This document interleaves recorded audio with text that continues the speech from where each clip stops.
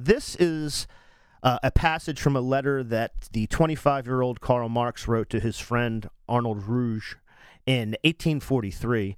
Marx was replying to a previous letter in which Ruge proclaimed himself an atheist and a vigorous supporter of the, quote, new philosophers. The reform of consciousness consists entirely of making the world aware of its own consciousness, in arousing it from its dream of itself, in explaining its own actions to it. Like Feuerbach's critique of religion, our whole aim can only be to translate religious and political problems into their self-conscious human form. Our program must be the reform of consciousness not through dogmas, but by analyzing mystical consciousness obscure to itself, whether it appear in religious or political form. It will then become plain that the world has long since dreamed of something of which it needs only to become conscious for it to possess it in reality. It will then become plain that our task is not to draw a sharp mental line between past and future, but to complete the thought of the past. Lastly, it will become plain that mankind will not begin any new work, but will consciously bring about the completion of its old work.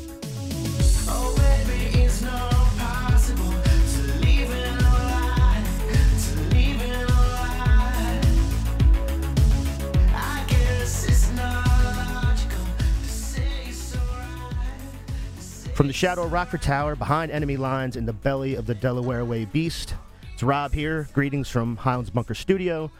Our show today is one that super producer Carl and I are very proud and excited to do for everyone, even though a lot of you continue to enjoy this show for free. As I said, we can see you, but be that as it may, let's have at it. Introducing first our comrade and friend, Professor Emeritus at the University of Wisconsin, Green Bay, whose very first book, The British Marxist Historians, will be out soon in a brand new third edition.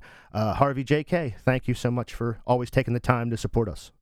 Thank you. And by the way, when I sent you that quote from Marx, it was not intended that you should have to introduce this episode of Highlands Bunker, but thank you. Well, I just I thought it was really apt for the idea of a history like the one we're going to discuss today. Because speaking of first books, also joining us today is Kim Kelly.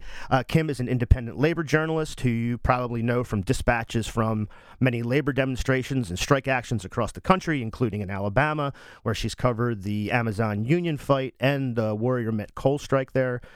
Kim has a new book coming out April 26th, called Fight Like Hell, The Untold History of American Labor, and I'm delighted to welcome Kim Kelly to the Highlands Bunker podcast. Hello, Kim. Hi, thanks so much for having me. I'm glad we're making it work. Yeah, very, very, very pumped about it. I didn't get far in the book before I found something we can talk about to kick this off, because right in the prologue, you talk about coming from a union family. Your father was in Madison in the 2011 protests against Governor and close friend of Harvey's, actually, Scott Walker's, and the right to work. Those guys are tight. But I guess you guys, at least your father and Harvey's paths probably crossed, because I know you were up there fighting against the same right to work shenanigans as Kim's dad. Yeah, but from here it's down there. Down. Oh yes, yeah. I'm thinking from here it's up there. Yeah, got it. Yeah. I think there might have been either maybe I wrote that sentence poorly, or maybe there's a typo. My dad definitely, he went and was part of protests about all of that nonsense, but he went to our state capital in Jersey, in Trenton. So he was still out there, but we didn't have going to Wisconsin money. I see. But his union put that out there. He was part of it. I remember him coming home and telling me about it, because it was still pretty far from where we lived, but it wasn't quite that far. Gotcha. I'm laughing in part because I don't know if you remember, I did the same thing you did. I actually sent Kim a note when I first got the copy of The Galleys. Yeah. And I said, I didn't know you're from Wisconsin. And the funny part is that I'm from New Jersey, so that Wait, I didn't know that. Which part? I'm from North Jersey, Bergen County. I'll forgive you, I guess. I'm from South Jersey. Well, I sense that since Trenton wouldn't have been that far from where you live. Yeah. Yeah, I'm from the Pine Barrens, which is a little out of the way from everywhere. Yeah. Yeah, well, we go through there to go to the shore, and I know I didn't want to mention you also now reside in a place where I have strong ancestral roots, South Philadelphia.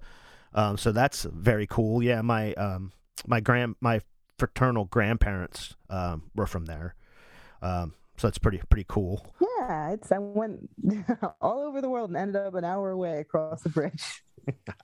Nice. I would just want to note that I have very strong ancestral roots in Philadelphia by the name of Thomas Paine. Yes. I know you never miss a chance to slip that in for sure. I love it. So let's just begin with the overview of the book.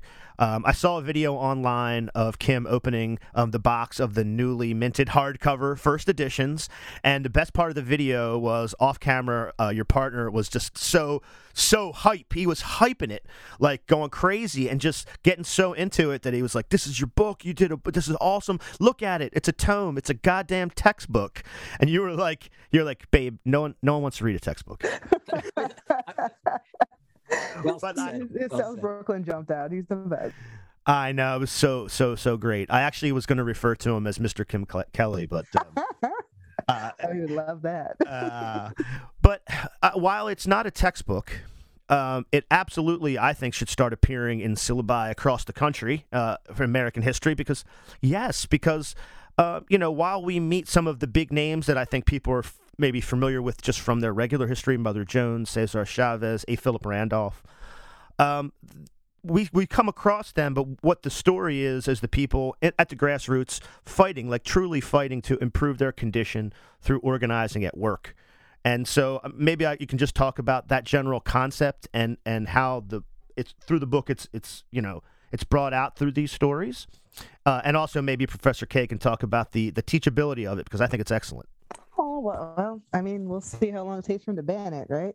But I'm thinking of it, well, I guess I conceived it and hopefully executed it as like a marginalized people's history of labor in the U.S. So it's a book that focuses specifically on the experiences and voices and struggles of women and queer folks and people of color, disabled workers, sex workers, incarcerated workers, immigrant workers, workers of color, all across the board, because those are the stories that I've always been the most interested in. And those are the stories that I always had the hardest time tracking down.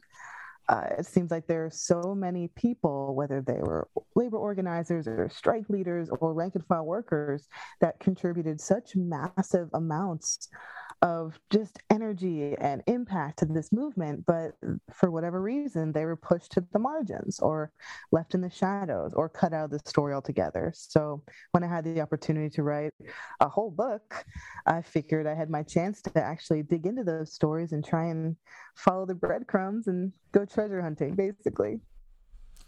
Yeah, I mean, it's I enjoy how sort of far it went back all the way to sort of like colonial sort of mills, and hearing those stories because I'm sort of into that sort of colonial pre-independence time. I know Harvey is as well.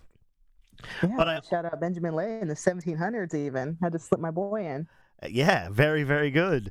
And I think a lot of these stories are, again, as we alluded to in the beginning, things we can apply today because there's an examination of like internal tensions that existed all the way back in the beginning, all the way to colonial America.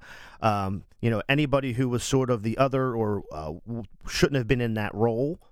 Mostly it was like younger women at that time, but also, emancipated freemen. Then it became Asian immigrants and Chinese, but also Filipino. And then it became migrant workers from Mexico coming in to, sort of break strikes. And there's always sort of this tension within all of these stories. And I found that one of the biggest sort of takeaways is to start to think about how we can apply those lessons to the same sort of tensions we see today. Yeah, I mean, absolutely. You always get sold this idea of the American dream, of the bootstraps, of, we're all equal in the eyes of the law. And we obviously know that's not the case.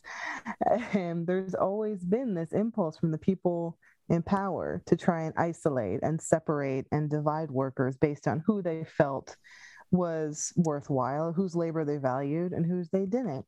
like you said, back in the beginning of the book, we see like these young white women from the farms coming in to work in these dark satanic mills and realizing, oh no, this isn't working out great for us at all. We need to do something about this.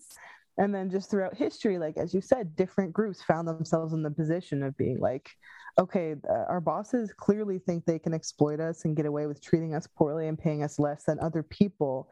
What are we going to do about it? And I think that's a really important lesson to hold on to see what those folks did, because people are still dealing with that same level of exploitation and exclusion right now. Like how many, political attack ads do you see on the TV or on YouTube talking about, immigrant workers coming in to take our jobs? That is the same kind of, I don't want to curse, but that's the same kind of nonsense that's been plaguing the movement and plaguing this country since the jump. And it doesn't help anybody but the people in charge and people in power that have all the money. Like it doesn't help the workers and it doesn't help the working class. We're stronger together, not when we're pulled apart and divided. Well, speaking of that, maybe you can add a little bit of sort of historical context about this internal tension and how it's always used as a wedge, as Kim said, to try to keep people from having a consciousness together. Like that's the worst. That's what they're actually defending against, is figuring out that solidarity and that consciousness together is actually the thing that's going to turn the tables, really. Okay. You're talking to me now, right? Yes. Okay. So let me start off by saying that when you said teachability, I have to say that something that comes up I'm not in the classroom this past year because the pandemic drove me out, but because they want to do online teaching as in lectures. But it's interesting to think about the last sort of 10 years of my department's history, Democracy and Justice Studies program. And one of the things it always comes up because we were decidedly inclusive and a decidedly progressive department. Scott Walker showered lots of awards upon us, actually, as long as you brought his name up. So we were essentially a group of a small department, progressive people. And the question of inclusiveness came up and all the time about, the books one used in order to make sure that people could see themselves in history. And we were not all historians. Some of us historians, some were sociologists, some were political scientists, and we were a social scientist, very grounded in history. And, there are a lot of good labor histories that have been produced over the years. And in every generation, you can see the degree to which the politics of the day shape those histories. But I think Kim has done something really remarkable, actually extraordinary in the sense that we talk about timing. Not only does she have the mood of the moment or captures the spirit of the moment, it's also that, I'm going to actually read, if you don't mind, the blurb that I delivered. Oh yeah, to her that was so nice. Okay, go ahead. Because I think because I want to make clear that when I got the galleys and I saw a whole variety of really, really nice endorsements, and I thought, well, I could write a very academic endorsement which says this should be a required reading in every first year, sort of American history class. But I figure somebody else will probably come up with that. So I decided to take the political approach. But I do think that this very political approach will probably sort of capture the attention, if anyone bothers to see this or are able to see this, of the sort of the smart, progressive, left, radical scholar and professor and teacher, for that matter. In fact, I want to go one step further. I'm not, as people have probably heard, I'm not a fan of Howard Zinn's People's History. I want to make that clear. But this is the book that people could readily teach at university if they really want to reveal to their students the true diversity and the word diversity is overplayed, the really remarkable and extraordinary extent of radical activity among the working class. Okay, so I'll just read this. So this is what I said. Kim Kelly has written a labor history for the 21st century. The story of the American working class in all its beautiful diversity, struggling against capital and the powers that be to realize the nation's promise of life, liberty, and the pursuit of happiness, indeed, the revolutionary promise of democracy.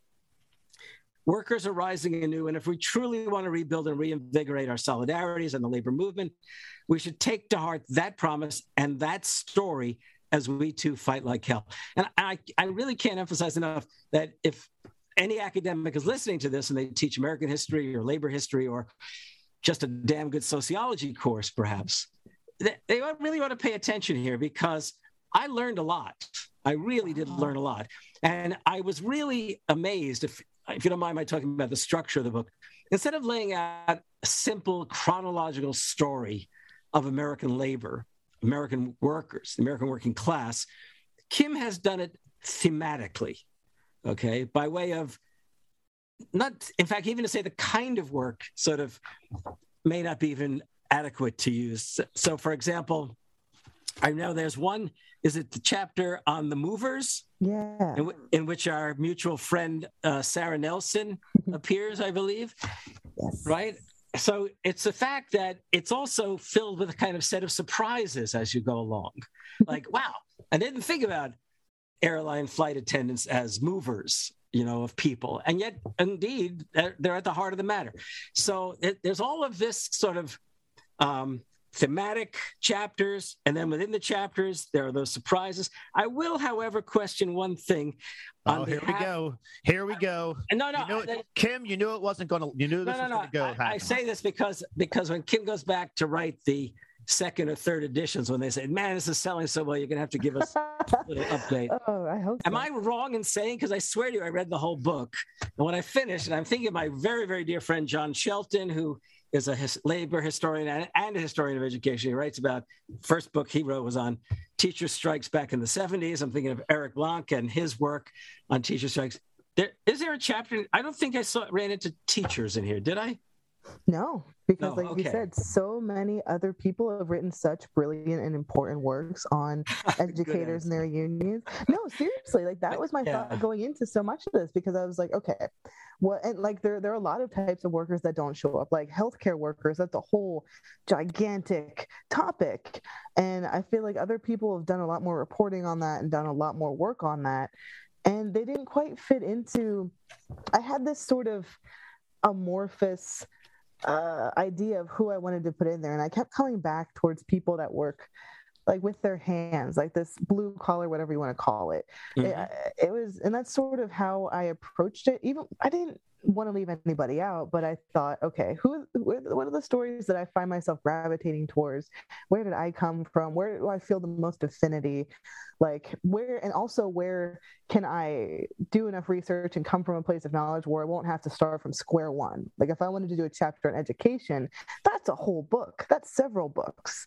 And I feel like a lot more people pay attention to teachers' unions and educators' struggles than perhaps they do to coal miners or domestic workers or janitors, Yeah, I mean, I could definitely see how you might say that, and I didn't offer it as a criticism. I just wanted to make sure that I somehow didn't fall asleep at any point, because I actually found the book so filled. No, because in fact, as I said, the book was so filled with surprises, and I often say to myself that there must be another way to tell the story without having to go decade by decade by decade, which is generally the approach I would take because of the kinds of arguments I'm trying to make. That's really good. But here's something I want to ask you as a fellow historian and especially a fellow sort of left person. So in all the writings I've ever done, I always get to a point in the research and then the write-up where I feel like I'm so deeply embedded in the work that I'm actually somehow embedded in the moment of the story I'm telling. And I always say to myself, if I could just if I could just change the past in this little way, things could have been remarkably different. Did you ever run into that where counterfactual? Yeah, but actually by changing the story and not just, but staying, it's just because if you could avoid the killing of someone or the execution of someone or the assassination of someone, and those are prime examples, but there are lots of other things. Did you run into that at any point? Oh, there's so many moments where I wish I could go back and wave a magic wand and save people from being hurt or being killed or from losing, because that's part of the whole story, right? Like a lot of the times we lose, and like people go on these these grueling strikes and they go undergo these heroic sacrifices and they try so hard and then they don't win. And I just wish that if everybody won all the time, the movement would look a whole lot different. Life would probably be a lot better for a lot of us.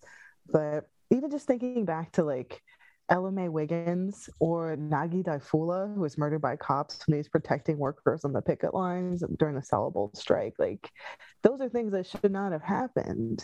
And they did. And there's still things like that happening to workers now who stand up for themselves and their coworkers. Yeah. Yeah, I wanted to go a little further only because I remember we hosted the historian Richard White from Stanford, and we talked about his book on Reconstruction in the Gilded Age.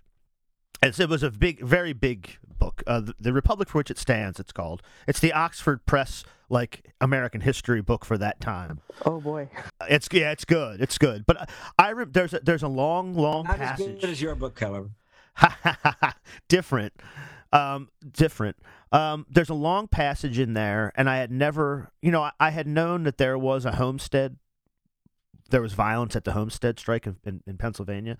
I did not know to what extent, like how it all played out, and there's a pretty detailed account of it from the beginning of the labor dispute through the end, and I think people don't really know that the history of violence that's embedded in this fight that's even going on today, just with sort of thugs coming around, cars running into pickets, and things like that.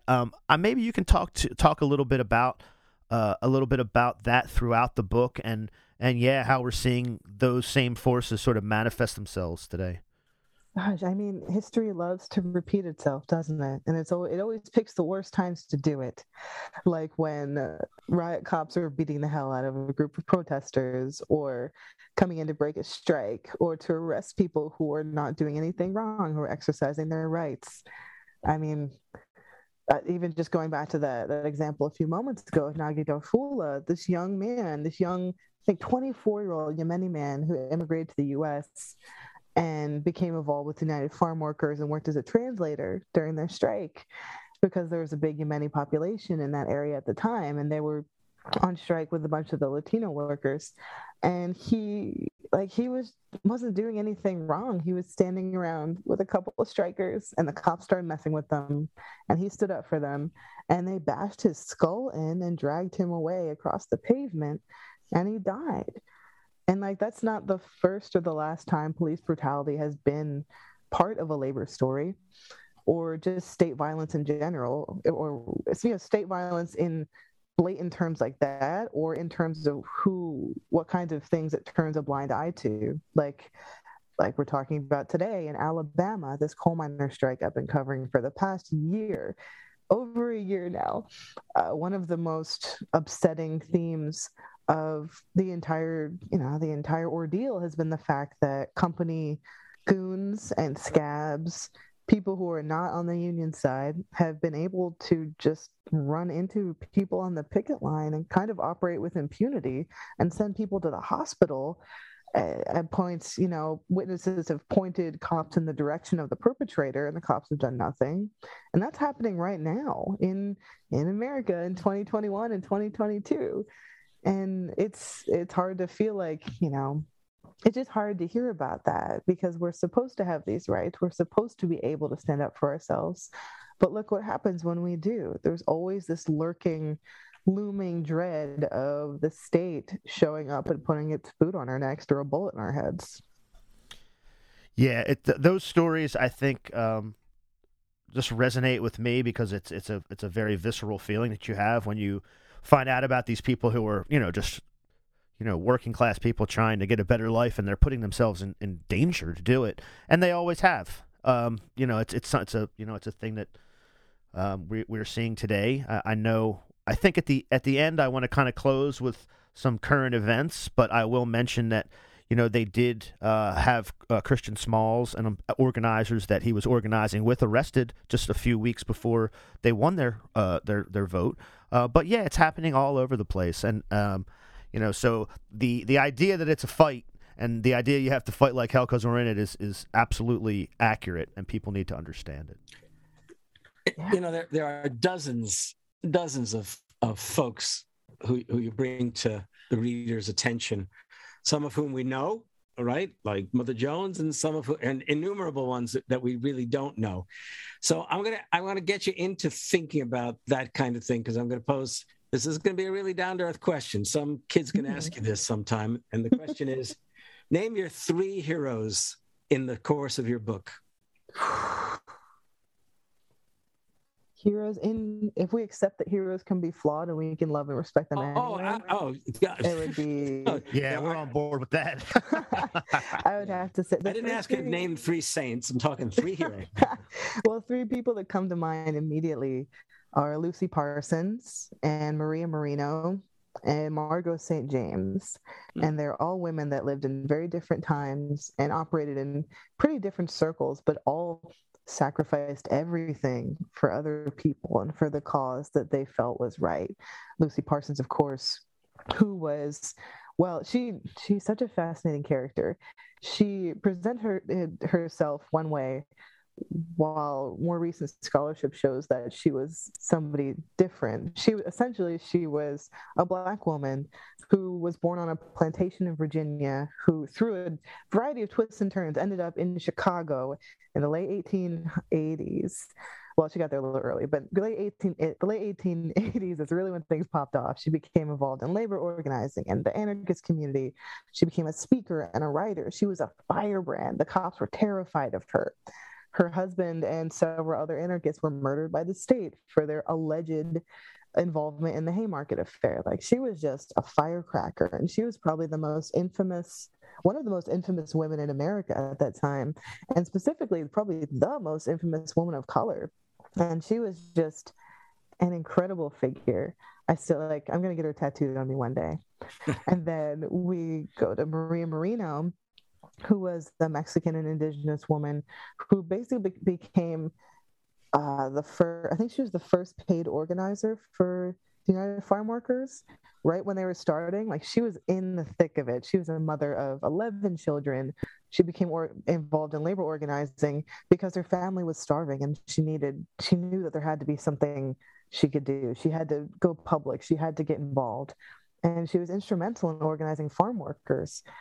And she was a contemporary of Cesar Chavez, but we know a lot about him and not very much about her. And then fast forwarding decades later, not too many decades, actually, maybe a little bit further, a woman named Margot St. James, who, alongside several other women, including Gloria Locke, organized a group called Coyote, which was the first sex workers' rights organization in the U.S., and really kind of put that struggle on the map in terms of public perception and fundraising and media. She was this incredibly savvy self-promoter, and she really got the cause out there and really got attention on this group of workers who had been ignored and stigmatized and marginalized basically throughout their entire existence.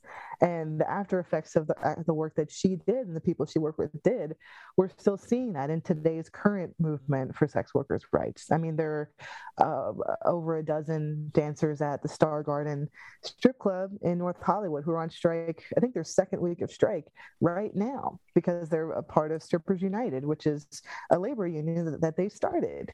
And it's all connected, but those 3 really jump out to me as people I'm really excited for people to learn more about. Long answer, I know. That was a great answer. In fact, I was hoping you were going to tell people exactly who these folks were. Great. Yeah, that's great, because that was such I appreciate you asking that question, Harvey, because I was wondering how I was going to figure out, because there's so many fascinating people that, certainly if you learn something, you know how much I must have learned, because I'm not, there was a lot of stories I wasn't even familiar with at all.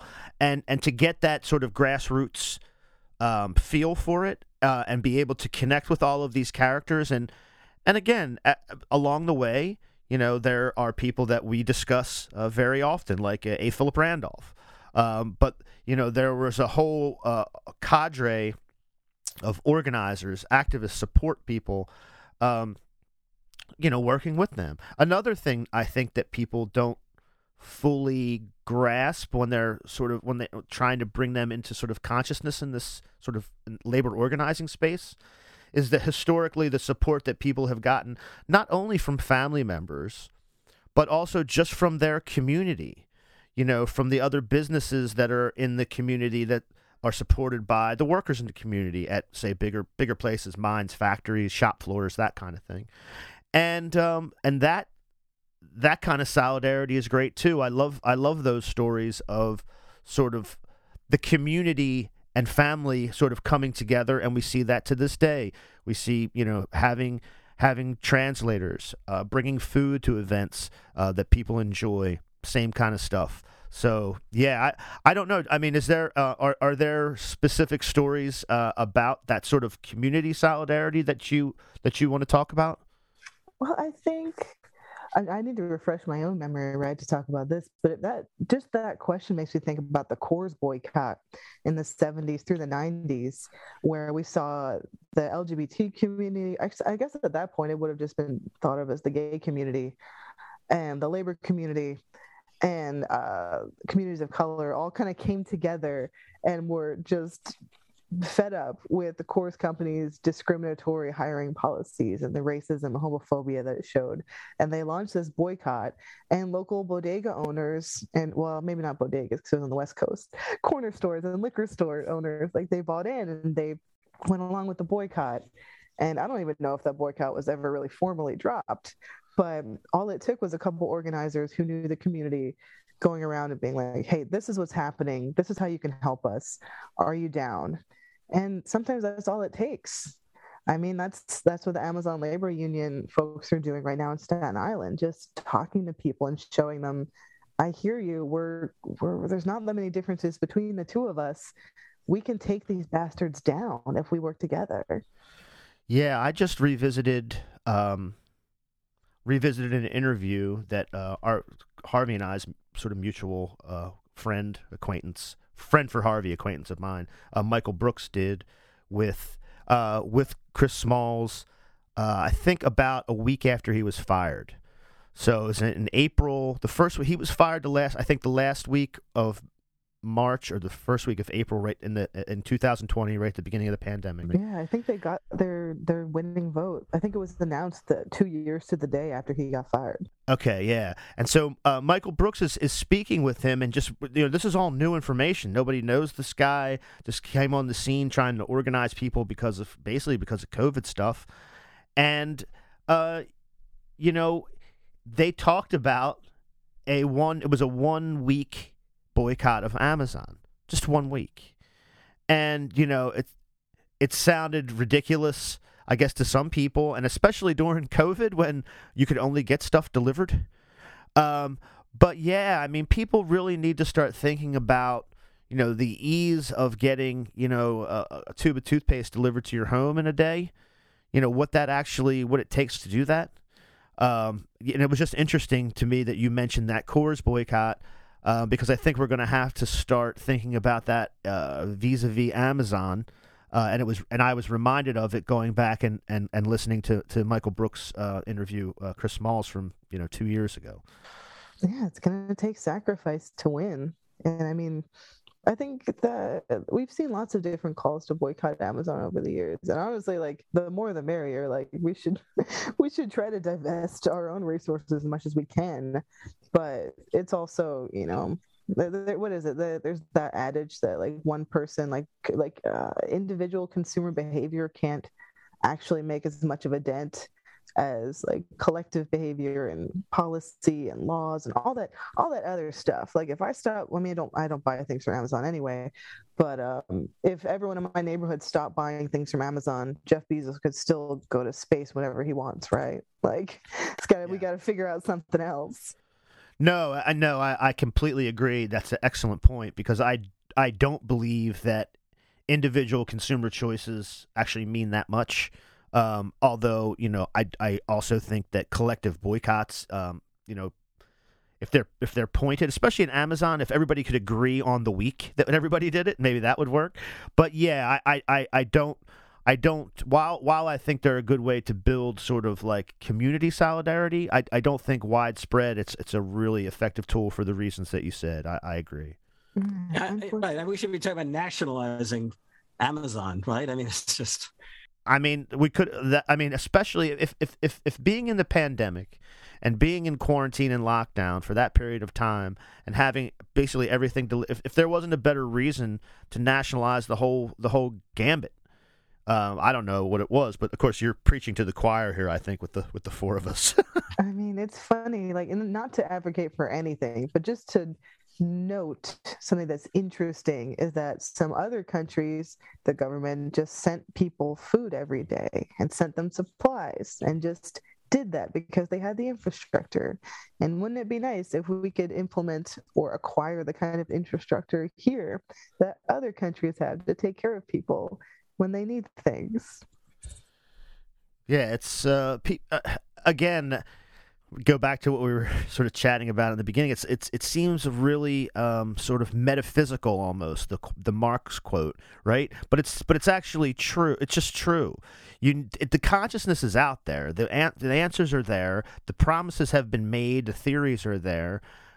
It's just the condition is so that people can very easily ignore it, I guess. I mean, and it's got to be broken, and that's one way to do it, is to tell the stories, to especially of the victories, but also of the losses, because you learn something from that, for sure. I think the Amazon folks in Bessemer have learned stuff from their fight and their struggle, and they're still going at it. So, and it's not over down there. I mean, it's kind of anyone's game at this point. We're still waiting on those challenge ballots and like 21 different ULPs. Like it's not going to be a neat and tidy ending there no matter what.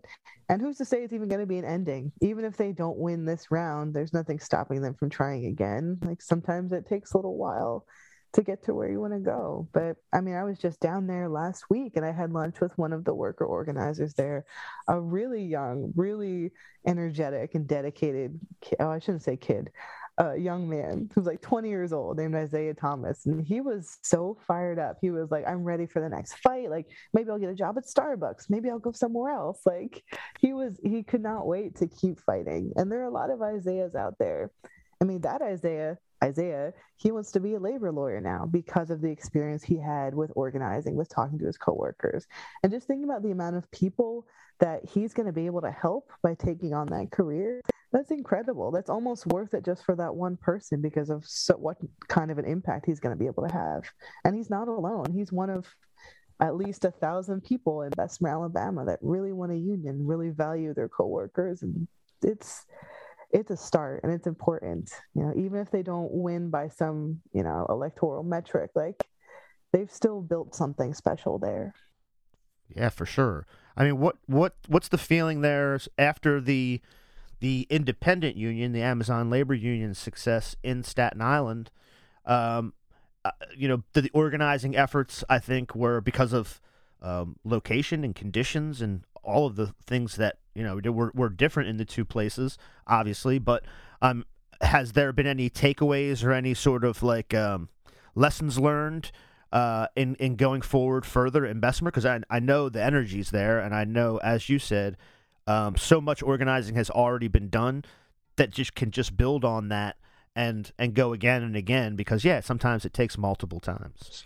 I think there is really. Go ahead. Kim, I was going to ask you, do you know the ethnic composition of the Bessemer folks, the workers down there? Do you know what the ethnic? Predominantly Black folks. Yeah, it's interesting to consider why Chris Smalls and his crew had the success they had, and I've been thinking about this a lot, but on a theoretical level, actually. And I was thinking that the very thing that at first would have seemed an obstacle, the real diversity in the Staten Island warehouse, and how one can imagine the clustering of the different ethnicities, okay, which is not atypical of anywhere in America. And the fact that instead of it being homogenous, like all white, all black, or something like that, in some ways, if when you can cross the line, I don't mean the picket line, I mean the ethnic line, you can discover that the very solidarities amongst within ethnic groups, if you can bring more than a couple together in some kind of effort, it actually provides an incredible stamina to the project, because those folks already have a sense of solidarity. It's a matter of whether you can get them to be sort of cohesive beyond the one ethnic group. And I worry that perhaps maybe, not that the workers down south don't have their own solidarities, but I just wonder to what extent the thing we sometimes think of as an obstacle may actually have been a force for change, as in the case there. And related to that, I keep thinking about to what extent, immigrants come to America, and however tough they find it, it's also the case that they really do want to glom on to the whole idea of the American promise, even if it's not fully theirs. And you can't help but imagine that there are ways of engaging that kind of deep aspiration. People don't travel around the world to live somewhere else in spite of the obstacles, unless there's a really deep yearning that exists. And, we really ought to try to make sense of it, because when I listened to Chris and the others talk about how they did so, the other night, they all talked about food. That was like this primary vehicle to bring people together. And, and in fact, the food had to be ethnically grounded for each group, and yet then they figured out how to transcend it. So anyhow, I'm talking aloud here, but those are the kind of things that I try to figure out. I mean, there's so much historical. Go ahead. No, go. I'm going to let you go. My 2 points are going to be quick. I think what you said is correct about the food and bringing sort of more people together that were maybe clustered.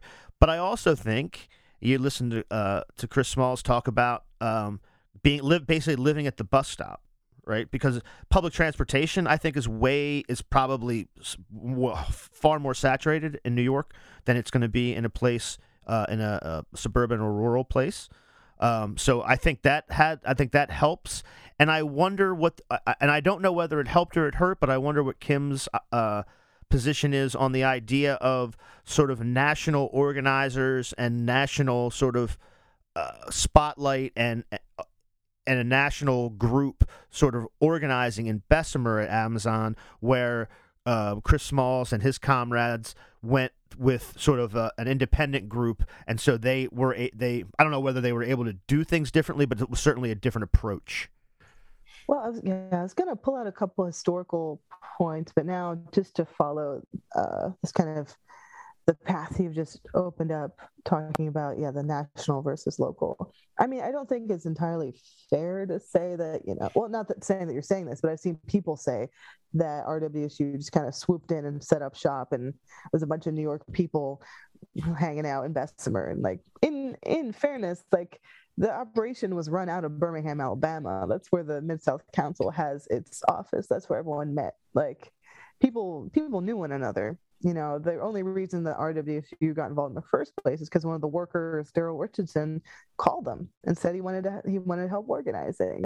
And it's not like it was like this sort of outsider versus insider approach, because the workers were still in charge when it came to organizing in Bessemer. It was the workers themselves, and then worker organizers that were brought in from other local areas, like poultry plants where RWSU had a foothold. Like, it was, at least being down there with folks, didn't feel like that different, but it was certainly different infrastructure and different people running it, making the calls. There's obviously a difference between like full-on solidarity union versus what you would call maybe a service union or business union, however you want to paint that. I think there's more similarities there than there are differences, even though things worked out differently, and geography and culture had a little bit to do with it too. But going back, I had one little fun historical story from the book that Harvey's thoughts kind of stirred up, just talking about the importance of reaching across ethnic and racial and linguistic lines and building power and solidarity together.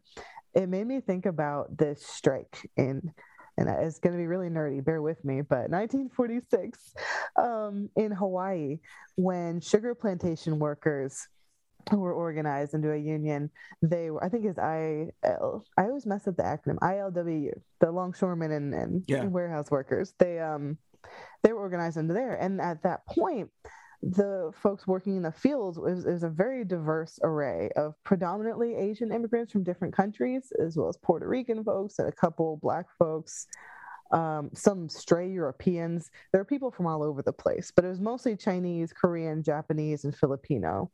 And the bosses made a point of separating those workers into different camps. Chinese workers are here, Filipino workers are here, etc., because they didn't want people to build that solidarity and cross those lines. So during the strike, one of the reasons that it was successful is they actively like mixed that up, and they had people speaking in a variety of languages. They cooked together. There's one cute little anecdote. I can't even remember if I put it in, but I remember reading it and just kind of smiling that the Japanese workers really, really liked the way that the Filipino workers made rice, and they kind of bonded over that. And just, talking about food and feeding one another and building power over the dinner table. There's such a long precedent for that. And I mean, they nailed that formula in Staten Island, and hopefully going forward, we'll see more barbecues and less, boring meetings. Well, I'm all for that. I'm a grill man, so any more barbecues, that's something where I can contribute for sure. There you go. Everyone has a role to play. Yes. So I know there's been a few strikes and other big victories that maybe I'd like to just at least sort of note and have us comment on a little bit. And they're sort of across the board. The Teamsters vote was recently, and the faction of more radical Teamsters will now be, I guess, running the American Teamsters, which is exciting. We've had strikes at Nabisco, at Kellogg's, at John Deere, nurses in Massachusetts, teachers of Minneapolis, all over the place. Not to mention, and again, I don't know whether Kim, you have a crystal ball, but this book is coming out as there's just been a surge of Starbucks cafes and their baristas and all of their support workers unionizing. It seems like there's another one or two a day of 20, 25 people just wanting more say in the work that they do. And it's been quite a surge. And I don't know if there's a particular one of those you want to comment on, or just this surge in general. And sort of, I guess, let's sell this book. I mean, gosh, the timing is really, I suppose I couldn't have picked a better time to release this book. And the funny thing is, it's purely coincidence, at least in terms of me doing this thing at this time. My whole goal when I sat down to write it was like, I want it to come out around May Day. That was the goal. The very end of the editing process was a total crunch because I got a little extension when it came to writing, because it turns out it takes a long time to write a book. And I was just resolute, like, we have to put it out for International Workers' Day, because hopefully people will be thinking about this stuff. And now fast forward a year later, after we've had the brutal beginning of the pandemic and the discourse around essential workers, and then the ensuing drop off in public care about workers' conditions, and the idea of the Great Resignation, and we lived through Striketober and Strikevember, which kind of petered off in terms of cool names, but it's still going. And now we've got this upswing in public interest and support for workers unionizing at these massive corporations that they recognize. Like, everyone knows Starbucks, everyone knows Amazon, and I think that has helped get them a little bit of this necessary attention and support, because every workplace that organizes needs support, needs some people to have their back. And I think we've seen that happening really on an incredible scale with these two in particular. But it just seems like there's so much has happened in the past year, and there's been such a shift in the way that people, and like specifically workers, view their lives and their labor and the value of those two things, and have kind of started looking around and thinking, like, okay, like, clearly the government's not going to take care of me. My boss isn't going to take care of me. This world is getting less and less safe and less sustainable by the day. Something's got to give. What can I do? And more people are turning to labor and to organizing and to unionizing and taking that power back. And it just feels like the greatest gift that I'm able to put this little book out there and hope. And well, I'm not really a praying kind of gal, but hope really, really hard that people who are newly interested in labor and in working class history and in learning about where we came from and how we're going to get to where we're going to go, like that they pick this up and they see themselves in it, because there are a lot of labor books out there, as Harvey said earlier, but this one I tried to make it so that pretty much anybody can pick it up and find something in there that hits them, that they can connect with, like whoever they are, wherever they come from, whatever their identity is. Like I wanted to try and put something together that shows that they belong here too. Like this is their movement too. That's fantastic. Yeah, I that was one of the big things I took out of it as well. Was that the people need to see themselves in it. Like the idea is to motivate, a worker to think about organizing. And if workers at like Starbucks organize, people know what that is. It's like the coffee person. Like they know they're in there, they're helping them every day, whatever it is. And so there's a connection there. And no offense to Harvey, but if you write an academic book, sometimes it's a little bit highfalutin. It's not for everybody. But this, I think, if that, yeah. See, obscene gestures are being done now. Look, I read the British Marxist historians. I loved it, but I mean, not everybody's me. You know what I mean? Like I'm like a class trader dweeb who's like running up on 50 with a studio in his house. I mean, I understand that I'm not the not necessarily the intended audience. I'll give you an example. Maybe you guys can comment on this more sort of casually as we cruise into the end of this. I was at a private function for a comrade and a friend of ours here in Delaware, and I was talking to a few other sort of like organizers, and we were It was the day the Amazon union vote came in, and so we were talking about it. And I said, I've said it from the beginning. A lot of us are sort of like, we're more like come from the professional world, and we're doing a lot of stuff, but like we can't. All we need to do is be ready. When this happens, we have to be ready to do everything we can, whether it's bringing pizzas to the picket line or writing op-eds or giving people rides or whatever. We just need to be ready for that. We need to be like cognizant of making sure that we're there to do whatever we can do when the workers get inspired and they start to organize.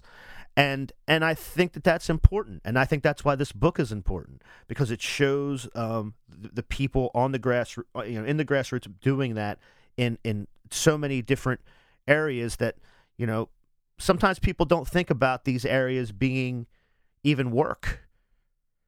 You know what I mean? And so anything that can make that connection to people, I think, is incredibly important. Because I think some people think of unions as like, oh, it's like the iron workers or auto workers or sort of that kind of stuff. And historically, it never has been, and now it's not. So people need to be reminded of that. I think it was a success. I mean, I think it was really a great book, and I hope people go out and they get it. Oh, thank you so much. I really tried very hard. It's my first book. Like, I'm not an academic. I wish it seems like fun. Maybe one of these days I'll try it. But I'm just, like, I came out of the music industry. I just kind of fell into this world just by helping organize my workplace, I guess, which is one of the most organic ways to do it. And it's just been such an incredible journey is kind of a hokey word, but it's just been an incredible experience over the past, I guess maybe 6 years, really exploring this world and getting into it and learning about the history and getting to a point where I can share some of the cool stuff I found with all these other people that hopefully will find some inspiration and some value in it, because I put a lot of love into it. And I hope people like it. And I hope that they read it on the bus and on the subway and on their way to a picket line. That's incredible. I also love the cover art. We have a small local website that we run, sort of like a leftist local magazine online, and our logo is also the bullhorn. So yeah, I wanted to have it be a rose at first, but it didn't look right, and I acquiesced. I was like, "You guys are the designers. I will just do whatever you say." Like that's I think they were right on this. My vibe. I think they were right on this one. I think. Yeah, it's pretty cool. It's pretty cool. I wanted to make sure it looked different. Like I'm pretty different when it comes to like what you think of as an author, like a labor person. And I was like, well, I gotta keep it a little weird. Kim, I know you've been traveling. I know that's you're not feeling great, but I want to really tell you how much I appreciated you taking the time. It's been a real thrill for me to be able to like just chat with you and have you on, read the book. I guess because I feel like I talked about this wave of labor actions, but I feel like I connect you and your reporting with the wave. So like the wave and your stuff is all the same. Like it's all happening sort of together, and it's extremely exciting. And I'm just glad you could take the time. Oh, well, thank you so much. I really appreciate the conversation. And for the professor to come in and grace us with his insights. I know you're busy too. Well, folks, there you have it. Another cracking episode. And just like here in the Bunker Studio, on every picket line, in every union hall, at every organizing meeting, left is best.